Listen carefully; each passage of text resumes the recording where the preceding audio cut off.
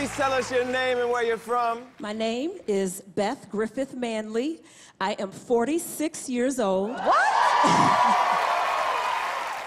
And I am from Detroit, Michigan. She knew everybody would be like, there's no way she's 46. Yeah. Like, I tell you something right now. Yes. I love you. Thank you. I love you too. No, I'm in love with you.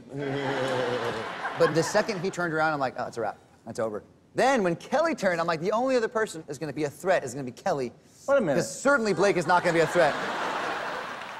And I missed my opportunity, and I regret it deeply, because you are absolutely amazing. Thank you. I am also from the Midwest. I grew up in Ohio. That is one of my favorite songs. It's such a beautiful song choice from another Detroiter, Yes, Miss the Queen Aretha of Soul. Franklin. Yeah. And you nailed it. You got the outfit down. Yeah. You're looking good. Thank you.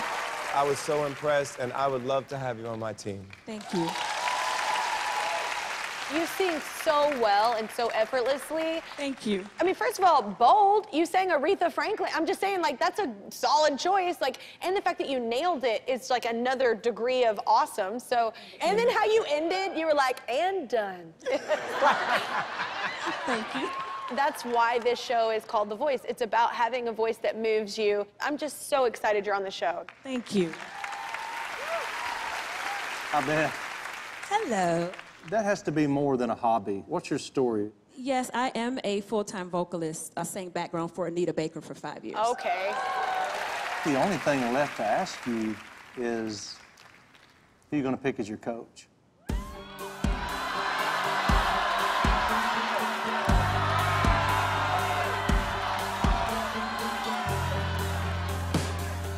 I'm a little bit torn,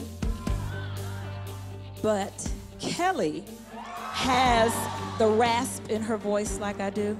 What? And Wait, I think that you can work with me and help me develop. Oh my God, are you picking me? Yes.